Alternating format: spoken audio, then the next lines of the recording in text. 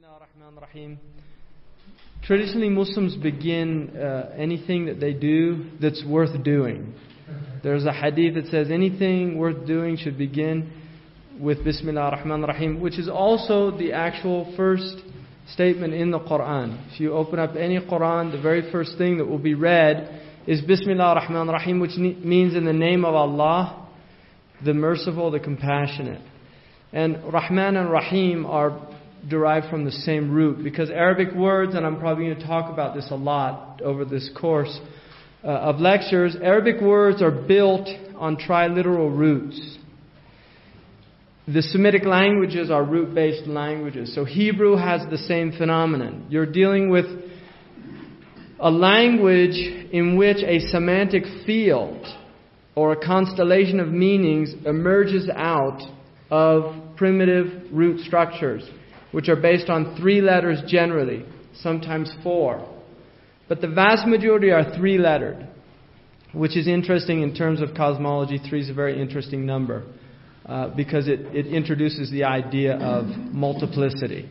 From the 1 came the 2, and from the 2 came myriad forms. So 3 is literally the beginning of multiplicity. And so language by its nature, which is almost inexhaustible, in a sense, and could in reality be considered inexhaustible, is built in the Arabic language on 3.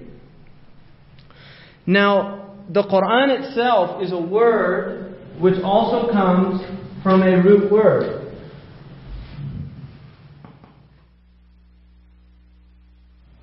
And there's some differences about it, but generally, in English it's written like this, and now becoming more popular like this. Generally, the root words here are Qa, Qaf, Ra, and Ya. And these are 3 Arabic letters. Qaf is really a letter that probably we don't have an equivalent. It's done in using something in your throat by squeezing the upper portion of your throat together and ejecting this sound qa. Qa. So it almost sounds like a crow. But the second ra is similar to our letter R, ra, and then ya. At its root meaning, you get the word for city, which is interesting because it brings in the idea of civilization. And traditionally, civilizations are built on books. The vast majority of human civilizations, you will find that there is fundamentally a book at the core of the civilization. For the Greek civilization, it would probably be Homer. And in other words, we can't really imagine a Greek civilization without Homer, given what we know about the Greeks. Plato is dependent on Homer.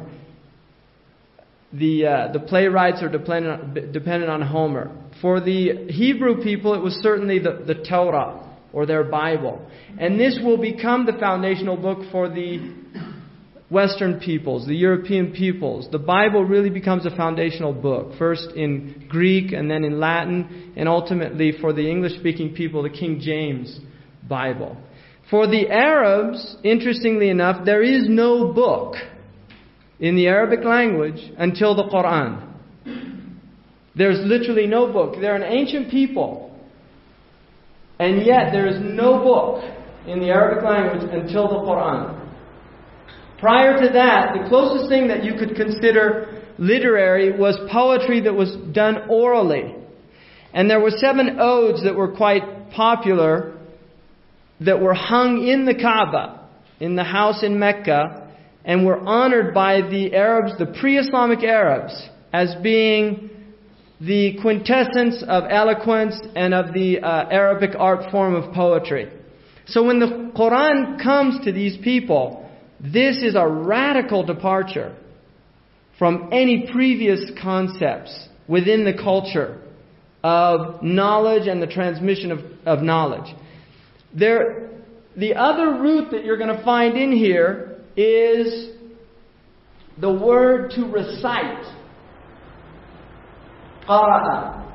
And qara'a in the Arabic language means two things. It means to read and it means to recite. So it has an oral and it has a written quality to it. Now, interestingly enough, if you look at, there's a really wonderful book which I recommend, particularly all of you, since you're teachers, if you haven't read it, it's really worth reading, which is called A is for Ox by Barry Sanders.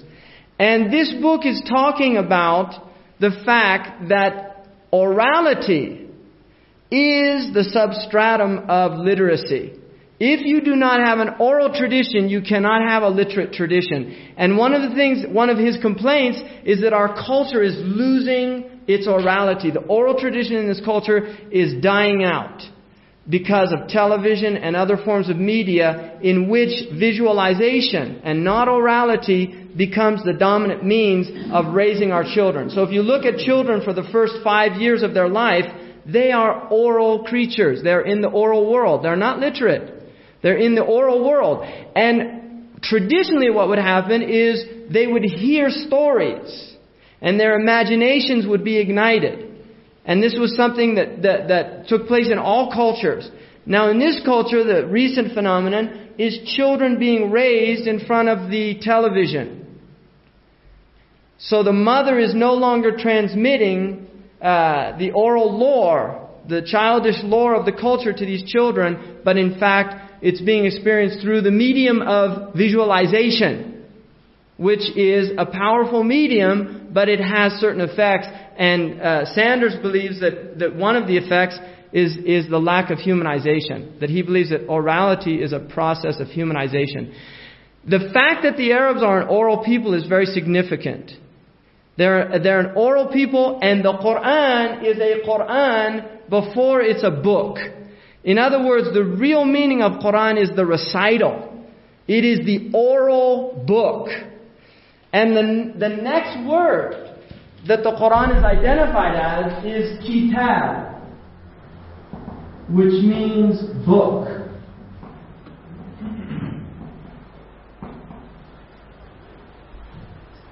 And kataba, the root word, means to join together. It means to join together. So what happens with the Arabs is that in 570 of the Christian era, a boy is born in Mecca to a mother who his father dies prior to that, during her pregnancy, Amina. And this boy is named Muhammad, sallallahu alaihi wasallam. And during this time, for the first few years of his life, he is sent to the desert, to the oral Arabs, to learn the language through this tradition of the Arabs in raising. The aristocratic Arabs would send their children to the desert Arabs because they considered that they were the most eloquent Arabs. And they wanted the children to absorb the language within the first 5 years of their life, because they recognized that children that were raised amongst these people who spoke a very powerful Arabic would have also strong Arabic, even if they spent the later portion of their life in the city. And so during this time, for the first 40 years of this man's life, really from all, if we look at it just in terms of a human life, very little matters of significance occur in this man's life. By all intents and purposes, one would really say that had the Prophet not reached his 40th year, that he would have been known amongst his people perhaps for one thing only, which was that he was extremely trustworthy. He was a very quiet person. He did not speak much. He did not quote poetry. He was not a poet. He was not known to engage in discourse with the people. He was a contemplative person. He liked to go off and reflect on his own. He was known to be extremely kind to poor people, to orphans. This is all mentioned in the tradition. Other than that, he had no aspirations of being a leader within his people, as some people would. He was from an aristocratic clan, but he happened to be from a grouping within that clan that was on bad times, Bani Hashim. Now, just prior to his 40th lunar year, because the Muslims, when they talk about years, they're talking about lunar years, which is about 11 days short of a solar year each year. So his 40th lunar year would probably be about 39 years of age in terms of solar, little less probably. At the age, just before his 40th birthday, he began to see some dreams in the tradition, but he would go off to a mountain just outside of Mecca, which is called Jabal an-Nur, the mountain of light. And during that time, the word that was used to describe what he was doing was tahannuth. And in Arabic, hinth is polytheism. Tahannuth means to avoid polytheism, to avoid idols. So he was going out to this place and he would meditate in this cave. And we really don't have a description of the actual practices that he was doing. But there was a tradition amongst the Arabs called the Hunafa or the Hanif. And these were people who were inclined towards a type of monotheism. They did not worship the idols. They did not believe in the idols. But they did not necessarily speak out against the idols of the Jahili Arabs or the Arabs prior to the Prophet Muhammad's mission. So he would go to this cave, and in the 40th year, in the month of Ramadan, he had an experience. Now there are many ways to look at this experience, and Western Orientalists generally said wretched things about the Prophet. If you read early traditional literature coming out of Europe, just really not very nice thing. They've become a lot nicer recently. Since oil was discovered in the Arabian Peninsula, there needs to be diplomacy when we talk about people's beliefs and traditions, when you have interests involved there. So Orientalists have definitely become, that's a cynical way of looking at it. I think maybe there's been some growth as well within the academic community. And certainly the impetus for attacking Islam prior to that was often based on an almost evangelical type of Christianity that existed, particularly within the Protestants in England, the Anglican Church and others, who really felt it their duty to Christianize the world. There was a very strong ideal that we should civilize the world, and certainly the Arabs need it just like anybody else. And then you have a long history within the Western tradition of just a type of antagonism between the Islamic forces, because they were world power for centuries, and the Christian forces in Europe. I mean, that tension really, they were coexisting with a lot of tension, with few exceptions in different places, like periods of time in Sicily, for instance, during the time of King Roger of Sicily, where there was a lot of interpenetration going on between the Arabs and the Christians. So, in the 40th year, anyway, these Orientalists basically would traditionally say things almost like that he had epileptic fits, this type of thing. The more recent Orientalists, and not just Orientalists, but even theologians like Hans Kuhn wrote an interesting book called Christianity and the World Religions. One of the things he says in there is that we have to stop speaking derogatorily about the Prophet Muhammad, because whatever was taking place there, it was certainly, by all accounts that we have, a sincere phenomenon. In other words, he's not willing to accept, and that's his prerogative, that this was a revelation, but he is willing to accept that the person was sincerely deluded, which is a big difference from simply saying that he was insane or that he was had malintention, right? The experience was basically this. It's come down in the tradition that at the age of 40, he was in the cave and a being came to him. It was in the form of a man. And he said, Iqra. This was the first word. Iqra. Now, Iqra can be interpreted two ways. It can be interpreted recite or read. Now, the Prophet Muhammad was neither a reciter of poetry, nor could he read.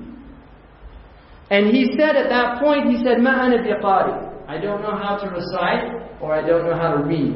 It could be interpreted both ways. Generally, it's interpreted that he did not know how to read. Iqra, a second time. Iqra, a third time. And then in the tradition it says that he was actually squeezed until he thought that his sides would burst.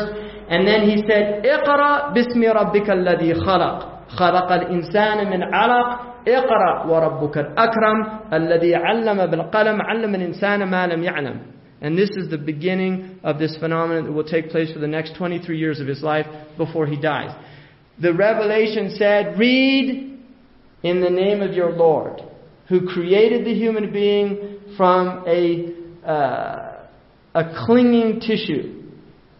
Read in the name of your Lord, the most generous, who taught the human being with the pen, and taught the human being that which he did not know. That's not a very eloquent translation, but I'm just doing that directly from the Arabic, and I'm sure the text will have a better interpretation there.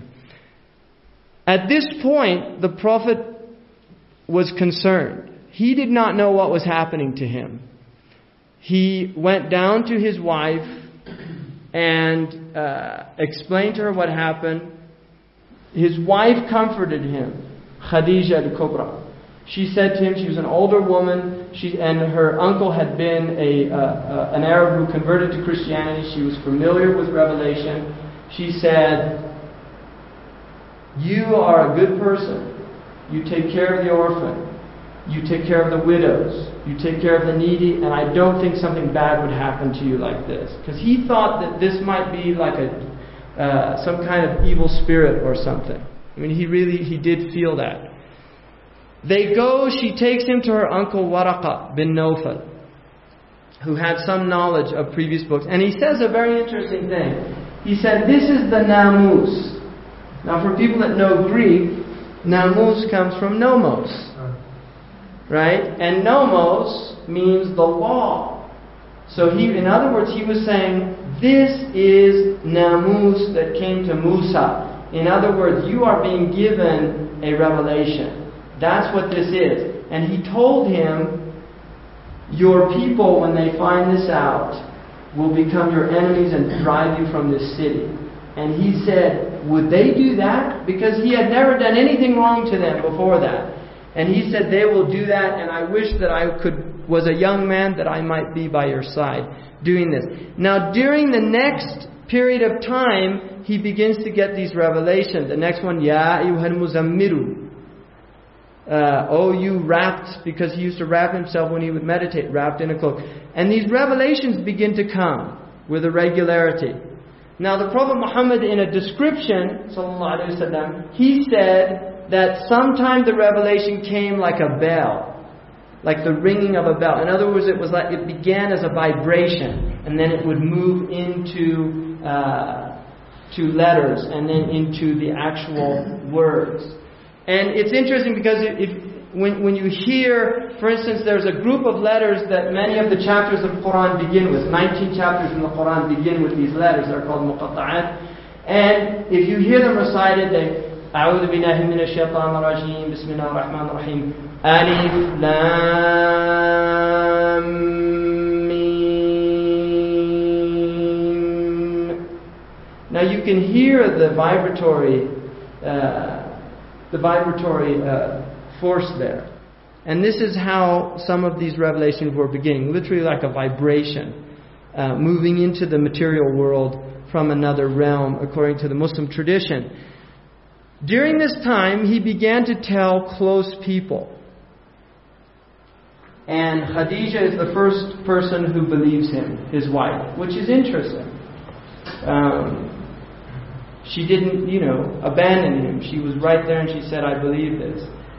His nephew, who was his cousin, who was living in his house from his uncle, the son of his uncle, he was taking care of him, Ali ibn Abi Talib, who was a young boy at that time, but he also says that he believes, tells him that he believes in the tradition. And then other people from very close people that knew him. Abu Bakr as-Siddiq was a very close person. But at a certain point, he's commanded to warn his family. So he gathers them all together. And he says to them, what would you say if I told you that there was an army on the other side of the mountains of Mecca waiting to attack you? And they said, we would believe you, because you're al-Amin, you're the trustworthy one. And he said, what would you say if I was a messenger of God? And I was sent to you. And they said, we don't believe you. And they rejected that. And then, as more people begin to come into Islam, the Quraysh began to get worried. And it's very interesting what they said. They said about the Prophet, they said, "Yusaffihu ahlamana." He makes us look stupid. Because he was saying, do you worship pieces of wood and stone that can't hear or speak or benefit you? And so that bothered them. And there's an interesting analogy in the Quran with Ibrahim or Abraham, where there's all these idols that his people worshipped. And one night he goes in, he was only about 12 or 13, he goes in and he smashes all of the idols except for one of them. And he puts the axe in the big one. And then he leaves and they come back and they find all their idols smashed. So they say, Ibrahim was talking about this. They go get him. And they say, who did this? And he said, ask the big one. And they said, what do you think, we're stupid? He can't say anything. And he said, then why are you worshiping him? And then it's a very interesting verse in the Quran. It says, they became self-reflective. Very interesting. They became self-reflective. Suddenly they said, he's got a point here. Now this became troublesome for them. Because at that point a window opens and it can close very quickly. And somebody shouted, get rid of him. Right? And then it becomes a mob scene. Yeah, let's not think about this. Let's kill him. Right? Now, there's an interesting German philosopher, Heidegger, who has a theory about what he calls thrownness. That human beings are thrust into a certain environment, and they literally take on all of these qualities, not based on their own individual reality, but based on what everybody else has told them. And so we learn about the them very quickly. And there are certain expectations within the context of them, the other. Like that we don't belch in public. Right? I mean, we learn quickly that there are certain things we don't breach. And they're not things that we chose, they're things that are imposed on us. And obviously they have purpose and we're civilized people, right? We don't do certain things. But also there's a type of, what Heidegger felt was a type of inauthenticity that went with that. Because people really hadn't reflected about who they were in their essence or their essential nature. They were really simply only confirming what had been reflected back to them from their culture and their society. And people that break these models, in England they would be called eccentrics.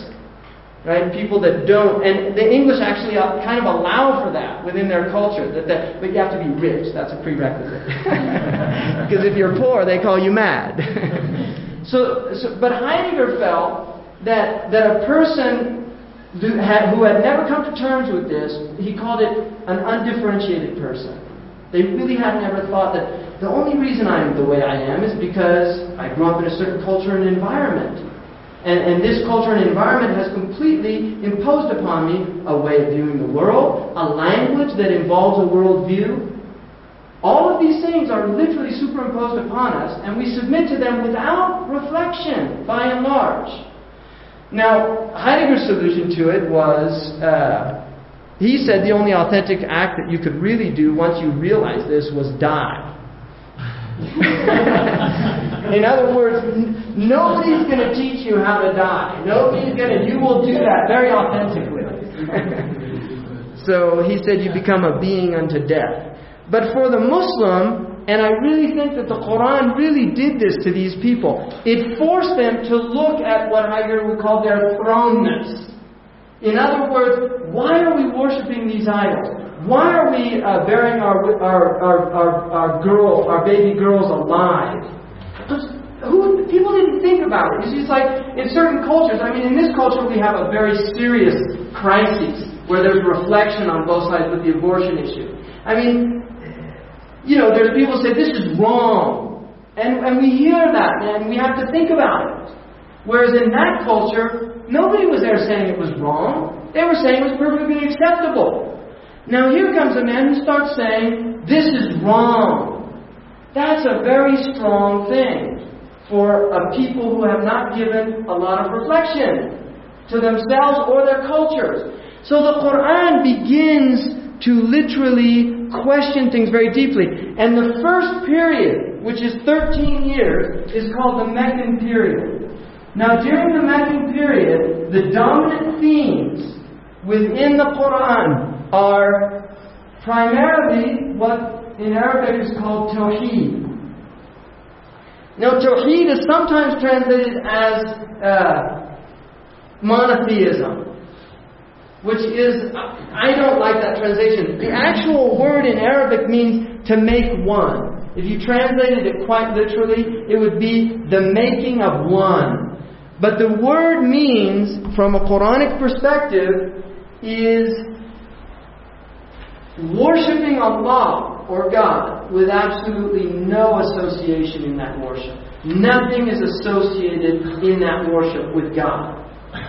Nothing whatsoever. And this is, if you want one word that will give you the theme of Qur'an, it's this word. And this is why the Muslims have, in the Western comparative religious tradition, they have been called radical monotheists. More so than the Jewish tradition and more so than the Christian tradition. The Muslims are considered radical monotheists. One, there is absolutely no anthropomorphism in Islam. There is no association of God with creation. And probably one of the most definitive verses in the Quran about the nature of Tawheed is لَيْسَ كَمِثْلِهِ شَيْءٌ. There is no thing like God.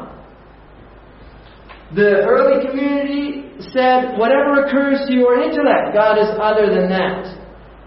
The companion of the Prophet, Abu Bakr, the Siddiq, the second Khalifa, or the first Khalifa after the Messenger, said, your inability to comprehend God is your comprehension of God. Your inability to comprehend God is your comprehension of God. That is the essence of Tawheed. Now, here's where we get in a problem. We say, if God is unknowable, then how do we know God? Right? Now, it's interesting because within the Christian tradition, the first person to really deal with this issue, I mean, there's probably Tertullian, you might have some inklings of, but the first person really to deal with this issue is probably Kierkegaard, who's a very interesting philosopher. Because Kierkegaard recognizes suddenly that the knowability of God, there's definitely a problem there. Now, the way the Christians have tended to deal with that is through Christ. Christ becomes the object of God's knowability. That God becomes man so that man can understand God. Right? I mean, this is an element within Christian theology. For the Muslim, the knowability of God is through the creation itself. And this is why much of the Quran is focused on telling people to explore the creation itself. Because the creation is seen as a theater of manifestation, of divine manifestation. That God is not entering in, is not incorporated, is not becoming, He is not becoming, embodying Himself into the creation, like incarnation is becoming the flesh. And likewise, what Montgomery Watt would like to suggest is that somehow God has imbibliated Himself. Nice, fancy PhD word. That God became book, right? Which is not true. The Muslims do not look at that, even though they do believe that the Quran is an attribute of God. That this Quran that we have here, we do not say that this is God's, God on earth or something like that. No. Although we do believe that the Quran is the speech of God, and we believe it's the uncreated speech of God. In the eternal meanings that move into the vehicle of language, the intentions of God. That is the speech of God. So Tawheed is a very important theme. The next idea is the idea of Akhirah. And Akhirah means what comes after, it means the end. The hereafter.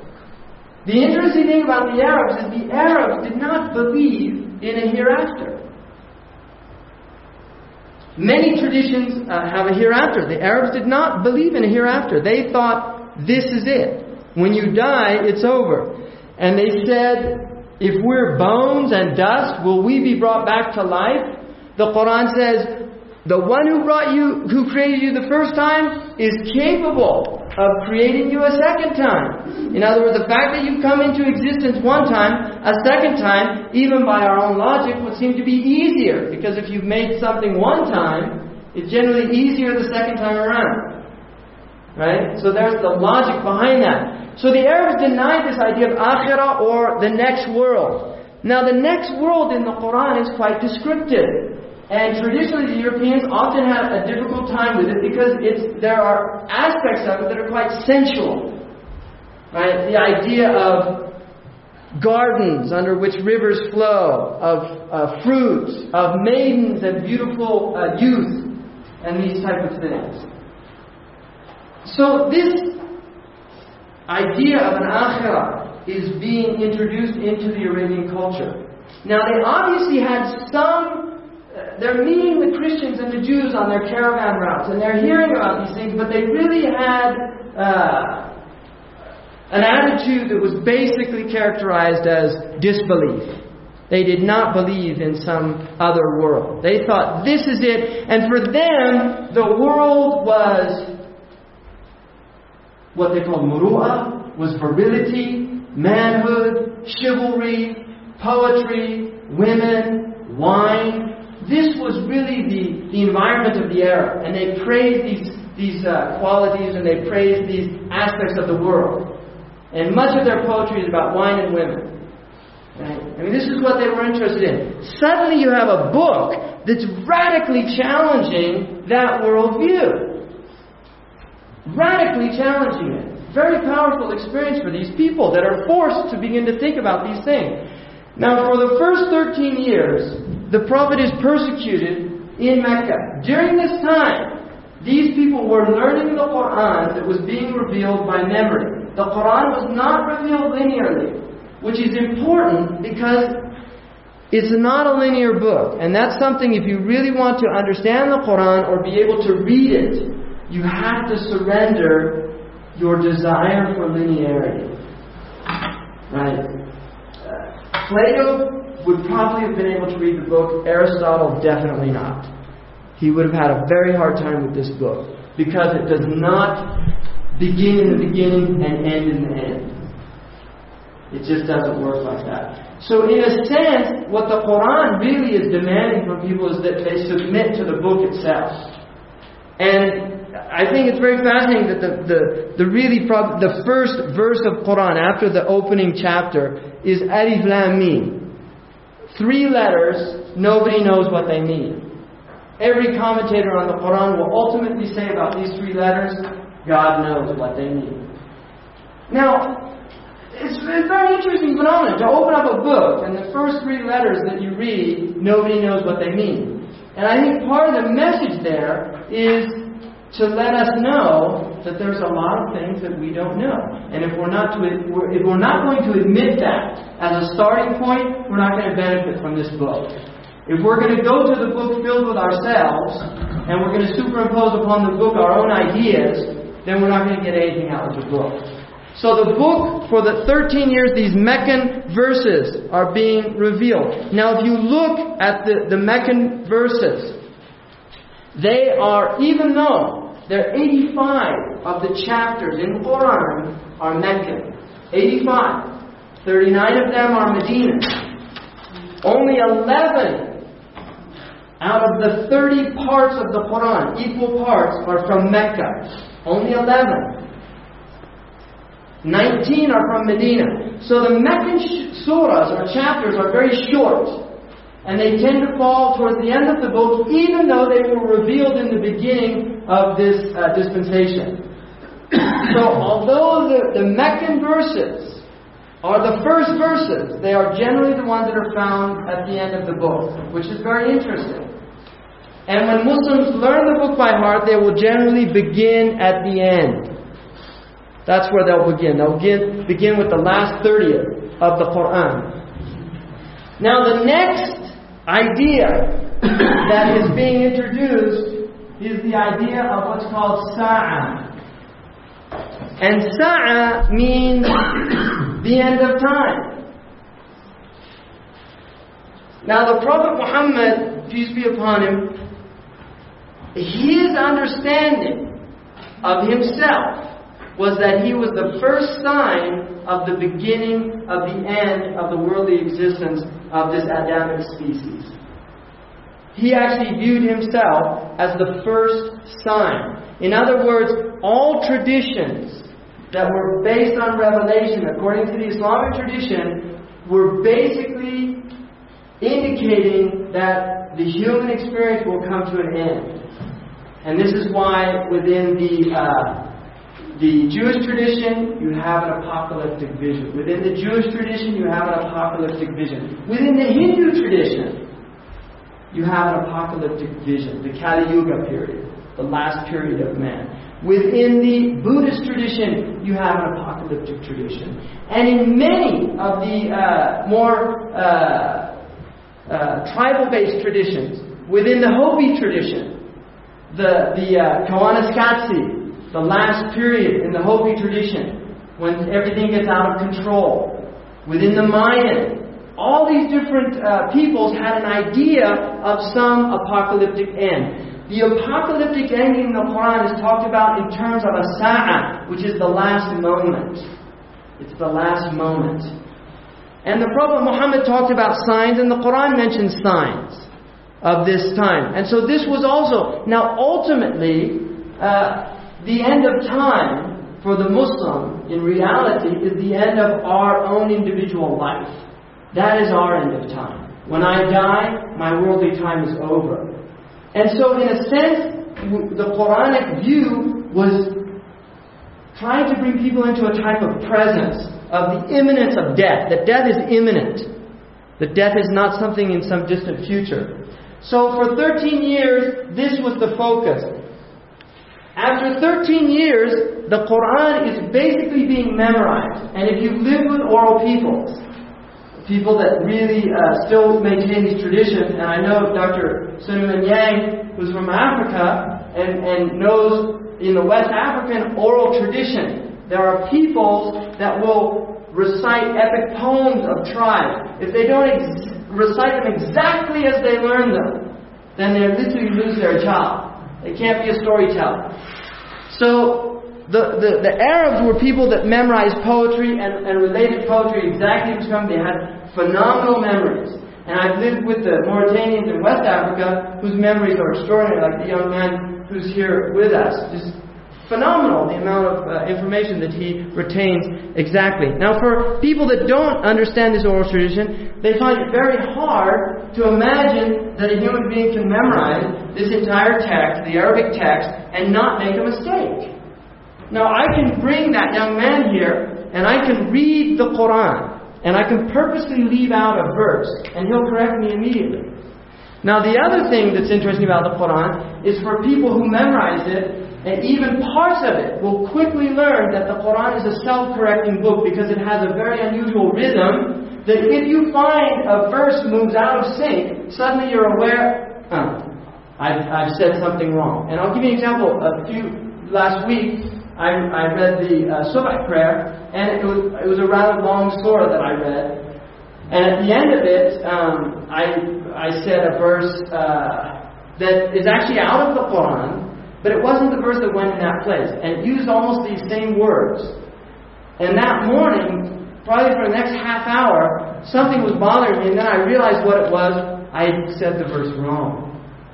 And I corrected myself. Nobody corrected me in the prayer, but I corrected myself.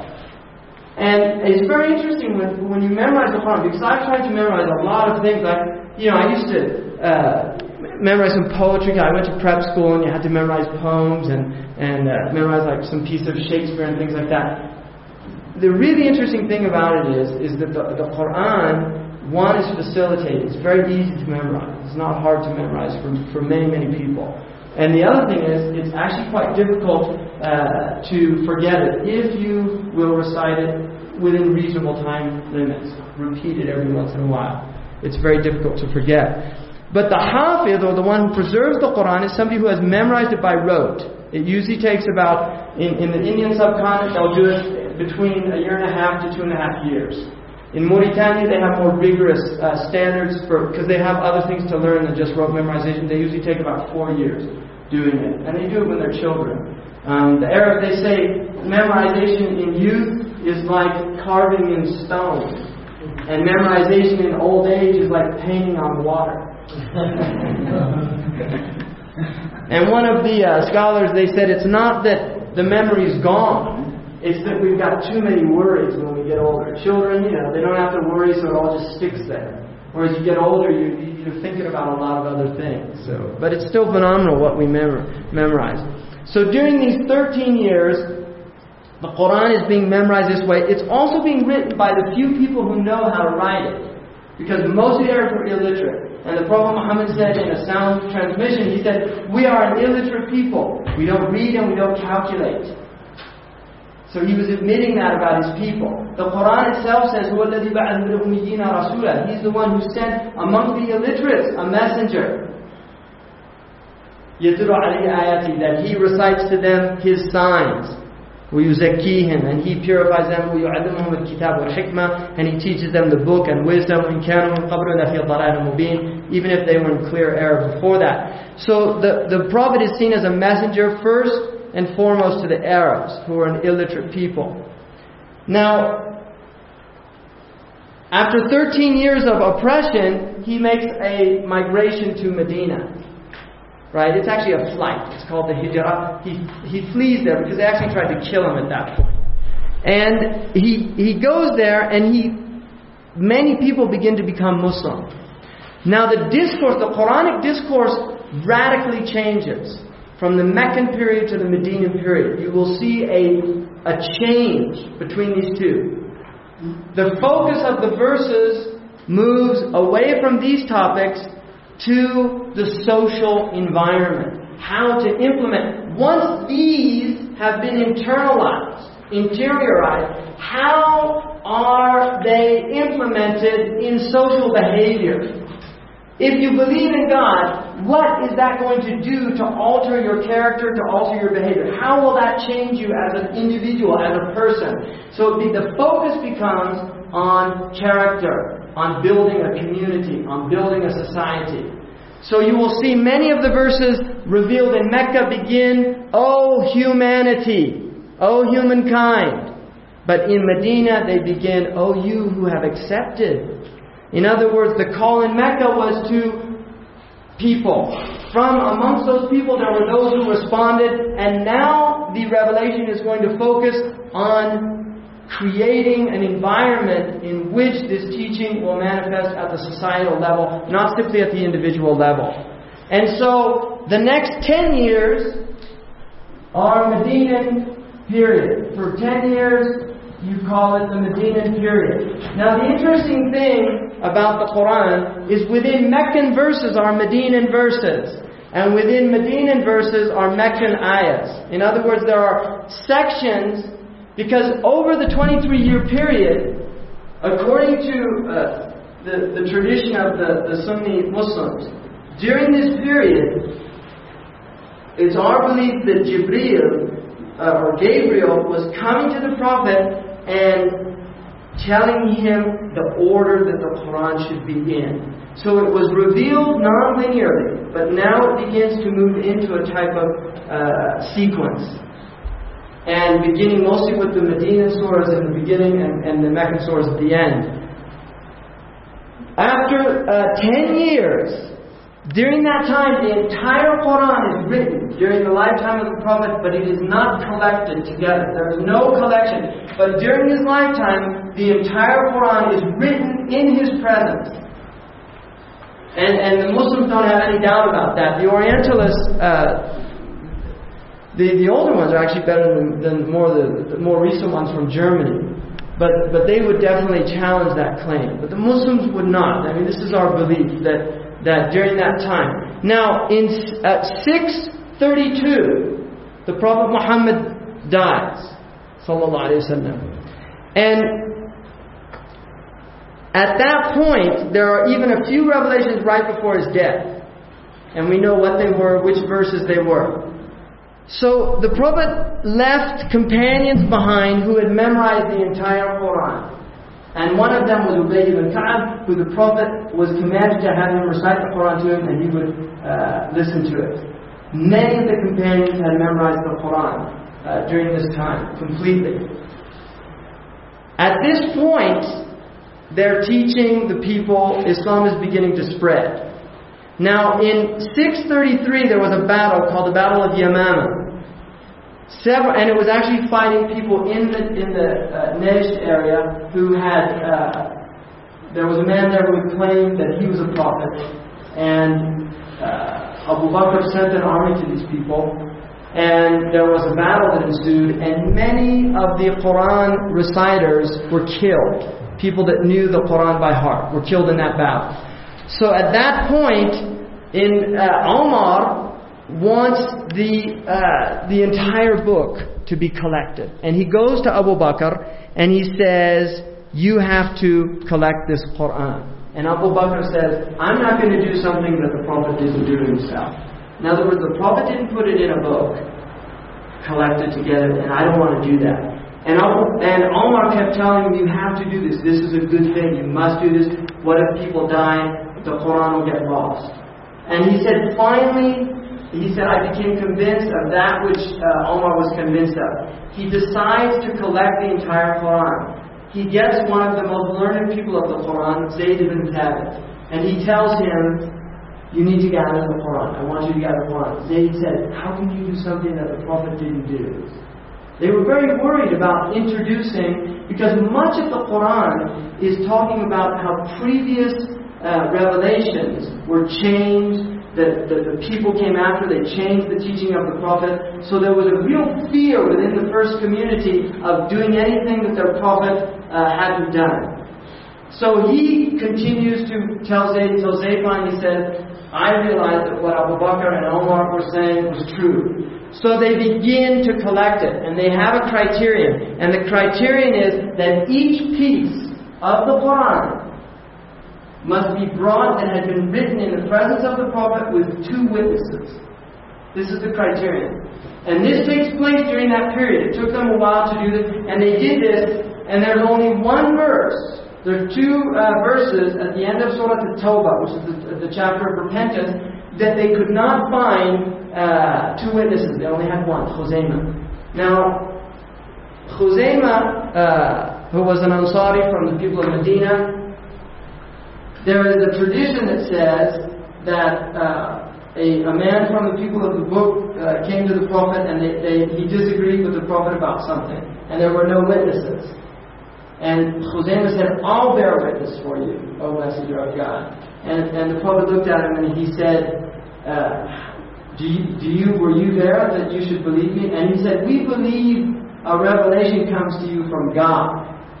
So we won't believe you about a business transaction? And so the Prophet said, the witnessing of Khuzaymah is like 2 people. And so Khuzaymah's, those 2 verses, which were known by other companions, but it was the written in the presence of 2 witnesses that they wanted. They were accepted as part, and this was made into one mushaf, and which literally comes from sahifa, which is tablets. And it was done, generally they used papyri and gazelle, skin, leather, things like that. Prior to that, they'd been using palm wrists, and they were using the shoulder blades from camels that are quite large to write verses and things like this with soot. They would use a type of ink. And this is how they were writing the Quran. They put the entire Quran, and it was kept. Omar kept it, and then it was given to Hafsa. Now, during the time of Uthman, who is the 3rd caliph, there is a campaign in Azerbaijan, and during this time, there began to be some differences amongst the Muslims about the recitation of the Quran. Because one of the things about the Quran is that it was being written, there was no standardized writing. So the Quran was literally being written, for instance, like this. There were no dots. Well, these are called diacritical marks. There were no diacritical marks. There were no vowelings. And so the book is like this. So you don't know if this is kataba or if it's kitabun.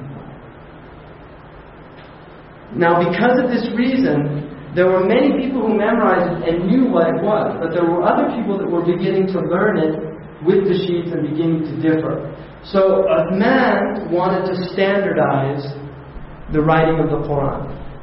And this is done 658. The Prophet ﷺ dies in 632. So Uthman begins to set out and standardize the Qur'an. And again, Zayd and 3 companions prepare, they go back to this Mus'haf of Hafsa, and they prepare the Qur'an according to Uthman's recommendation. And one of them was, if you differ about anything, then take the language of the Quraysh. Because there were different ways of pronouncing words. For instance, the Quraysh say mu'min, and the Bani Tamim said mu'min, like that. There's a difference. So there are different ways. The Quraysh said وَضُحَى وَاللَّيْلِ إِذَا سَجَى, and other tribes said وَضُحَى وَاللَّيْلِ إِذَا سَجَى. So you got differences of pronunciation. So Uthman has this project carried through and then sends copies, identical copies, to the various centers of the Muslims and the governors, and demands, as the head of the Muslim government, that all of the Qur'ans be burnt, except these that were based on this writing. Now this is very early, because, if you look within the Jewish tradition, the Bible, the Old Testament is really, it's gathered over about 900 years, basically, according to modern scholarship. And there's 4 dominant versions, like the Yahweh, the Elohim, the Sacerdotal, and you'll get some big differences. Within the Christian tradition also, the final codification is already 325 when there's an agreement on the 4 Gospels at the Council of Nicaea. The companions of the Prophet himself were the ones that gathered and did this, and they were people who memorized the entire Quran from the Prophet based on this oral tradition. So the Quran itself, and this is really important to understand, the written Quran is not the primary source in which the Quran is protected. It is protected through oral transmission. This is used, 1, for people who don't memorize the Quran, and 2, as a crutch for people who memorize it to go back and be reminded if their teacher isn't there or somebody else who isn't a hafiz. But I guarantee you, when they finish a printing of Quran, they send it to people who memorize the Quran orally to check it. They don't check it against other Qurans. They send it to several huffaz, or the people who memorize the Quran, and they will look at it. Imam al-Qurtubi tells a very interesting story in his tafsir, in his commentary on the Quran, under the words when the Quran says, "Inna nahnu nazzalna dhikra wa inna lahu lahafidhun." We have revealed this reminder, and we have taken it upon ourselves, meaning God. It's like a royal we in Arabic. And we have taken it upon ourselves to protect it. Imam al-Qurtubi says that there was a Jewish man who wanted to find out from the 3 traditions about their books. And so he took a Torah and he copied the entire Torah in Hebrew. And he put mistakes in it specifically. He went to a rabbi and he gave him the Torah and he asked him to read the entire Torah and tell him if it was a good addition. When he came back, the man said it was an excellent addition, even though he knew there were mistakes in it. When he went to the Christian, he did the same thing with the Gospels. And the Christian also said that it was an excellent edition of the Gospels.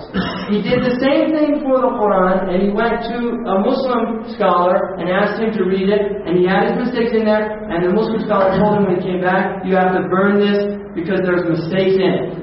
Now, if this is like an apocryphal story or a hagiographical, I don't know, it's historical validity, but I think the point is very well made. That the Muslims really do view the Qur'an, and rightly and justifiably so, as a book that is preserved since this early time. Now, in terms of what exists today, The Qur'an, we definitely, without any doubt, by even the consensus of Orientalists, have several parts of the Qur'an from early 1st century Islam. There would be some debate amongst Orientalists whether there is actually an edition of the Qur'an that goes back to this original Uthmani edition. The Muslims would say that there are 2, possibly 4. There is a copy now which is called the Samarkand copy, or Samarkand, which used to be southern Russia, which is now in Tashkent. And it is definitely a 1st century, but is it one of the original Uthmani? The Muslims believe it is. And there is also one in Egypt that definitely goes back to the year 68 after Hijrah. Without a doubt, it's on gazelle leather, which lasts an incredibly long time. And then you also have an edition which is in Najd in Iraq, which is says at the end of it, and it's written in an authenticated Kufic script from that first period. It says at the end that this was written by Ali, the 4th Caliph. So, we believe that we do have original text from this first period. But even if we didn't, there's no doubt in a Muslim scholar's mind, and the vast majority of Orientalists that have really examined this situation, like R.A. Nicholson in his book called The Literary History of the Arabs. He was a Cambridge scholar, teacher of A.J. Arbery, who translated the Quran or interpreted it into English. Nicholson says there's really no doubt about the historical authenticity of the Quran. Now, this is not somebody who believes in the revelation, but he is accepting that the book is intact in terms of its historical authenticity. That this is the book that this original community was hearing and was seeing. And so I'm just going to end it there and open it up for some, just if there's any questions. Mm-hmm. Yeah, we read today in the introduction, and you made reference to it too, about the use of we when God is speaking.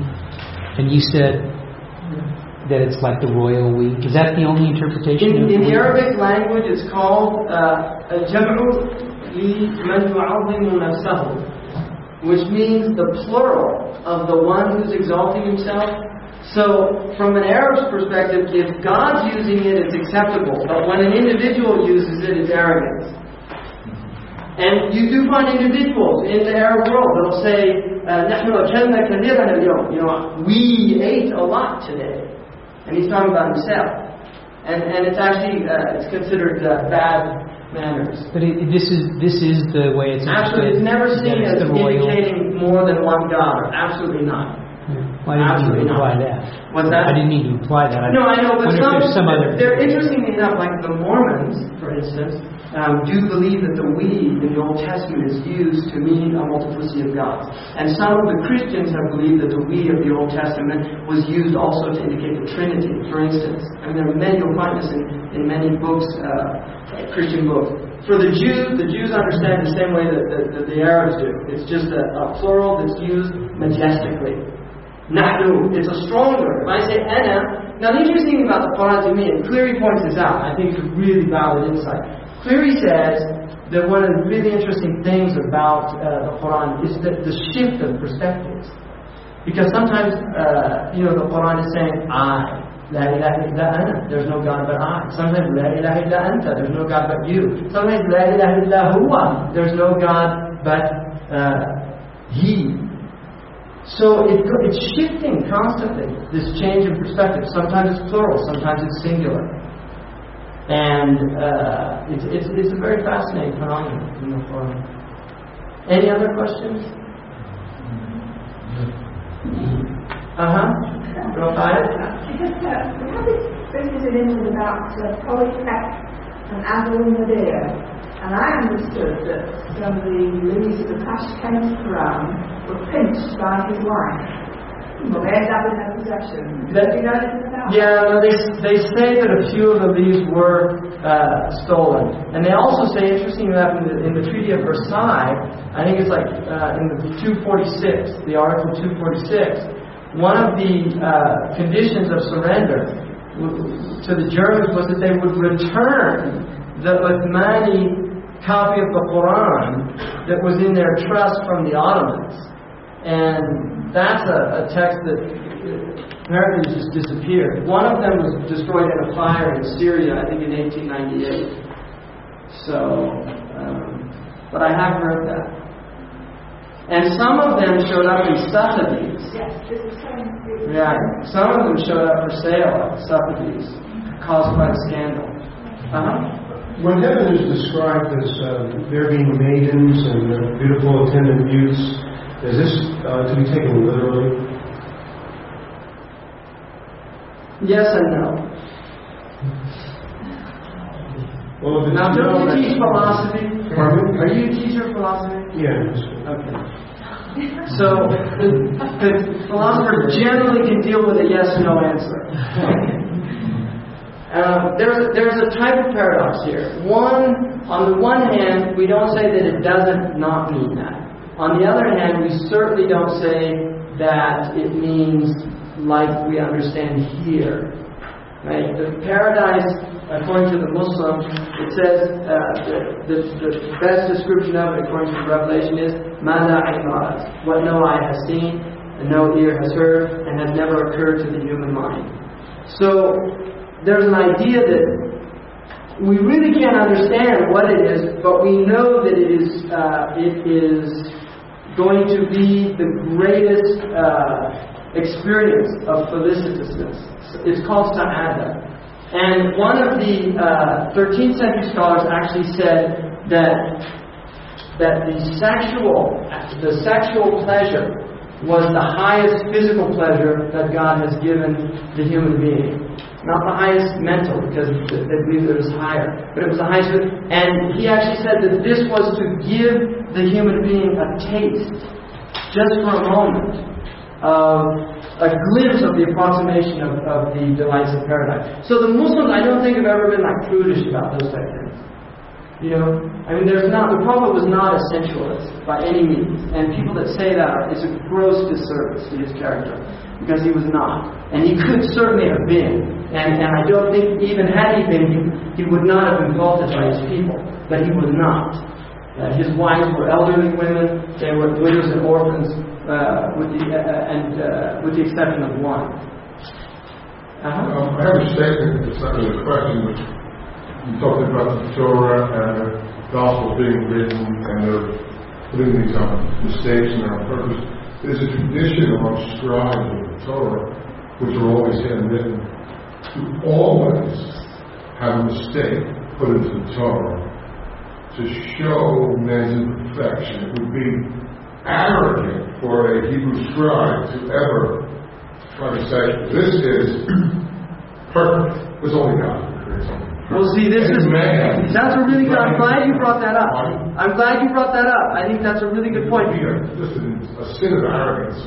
Because, see, the Muslims believe that the Qur'an is the divine word of God, and therefore they believe that to put a mistake in it would be of the greatest transgression. In other words, that it is a sacred trust. And in fact, the Qur'an says that we gave this trust, we offered this trust to the heavens, to the earth, and to the mountains, and they refused to bear it. But the human being bore it. Now it's interesting, because according to the Quran, the Jews and the Christians said that they were given the task themselves of protecting their books, and they fell short. That's what the Quranic version is. But then it says about the Quran, because it's the final one, there would be no prophet after the prophet, to clarify that there were mistakes, it says that God alone has taken it upon God, the divine, to protect this book. So the Muslims actually believe that it is divinely protected for that very reason. And I'm really glad you brought up that point, because I think it's a very pertinent point. I just added a postscript to that, because when Arabs do their carpet work, they make a deliberate mistake. Right. A carpet with a mistake is worth a lot more than a carpet that's made by a machine in Belgium. Anything else? I'm curious, how many people approximately know the entire Quran? I would say it's probably, if not in the hundreds of thousands, I would say it's, it would be hard to estimate. But I'll give you an example. When I was in Mauritania, the tribe that I stayed with, and there's several thousand of them, none of the men do not know the Quran by heart. It's like a prerequisite for that tribe. The tribe that man's from, they all memorize the Quran. And the women, some of them memorize the entire Quran, most of them memorize at least like a third.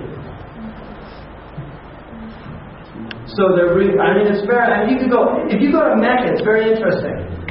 When you're at Mecca, there's 1 million people there. And I feel sorry for the Imam, because he's got a microphone. If he makes a mistake, right? He'll make a mistake. Boom! You just hear voices from all over breaking in and correcting him.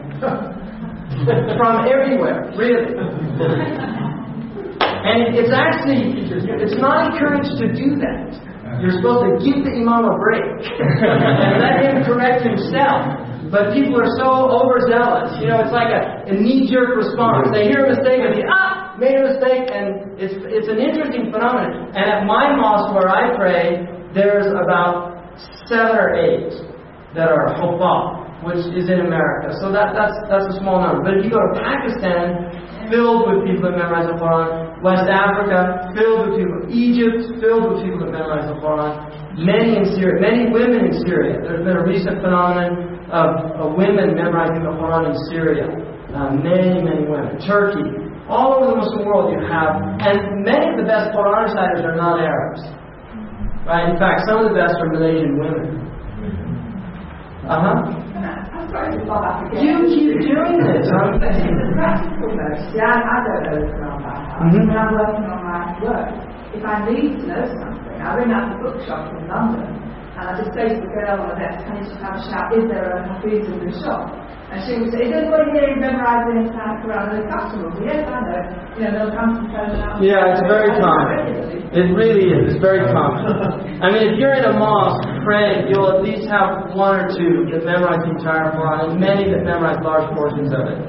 And it is the book that has created literacy in the world. It's if you go to countries where they say that people are illiterate, the vast majority of people traditionally in the Muslim world could read and recite the Quran, and many could understand it, because Arabic was like the lingua franca.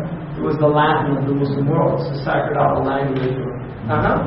You mentioned last night that your teacher that has memorized, it was like the 7th version of... There's 7 variants. No, I'm glad you mentioned that. Because I forgot to mention that. There are 7 variants which are dialectical. In other words, some of the Arabs could not pronounce the Prophet's language. And so the Quran was revealed in different variants based on the different tribes. And they're all accepted. There's 7 of them. And it's a hadith that's written. It does not change the meaning by consensus. You will find no doctrinal change in the Quran. For instance, I learned according to Imam Warsh, who's the African reciter. And there are other people who recite, the vast majority of Muslims recite by Asim or Hafs, who's originally from Kufa. If they hear me reciting and they're ignorant, they might think I'm making mistakes. You see, they might think but if they're educated, they'll know right away he's reading a sound variant. So, just to give you an example, if I said in Surah Al-Fatiha, I would say, Bismillah ar-Rahman ar-Rahim, Alhamdulillahi Rabbil Alameen, ar-Rahman ar-Rahim, Maliki Yawmiddin, in Welsh. In Hafs, Maliki Yawmiddin. Now, Maliki means the possessor of the Day of Judgment. Maliki means the king. So the meaning is not changed. They're both. Maybe you should write that word and they can see. Well, yeah, this is the difference here. Same root. And the difference would be in the house. There's just a mark right there, Maliki, and in the Warsh, Maliki, like that. So there's only a few differences like that. The others will be more in pronunciation. So. it's time for the moments of prayer.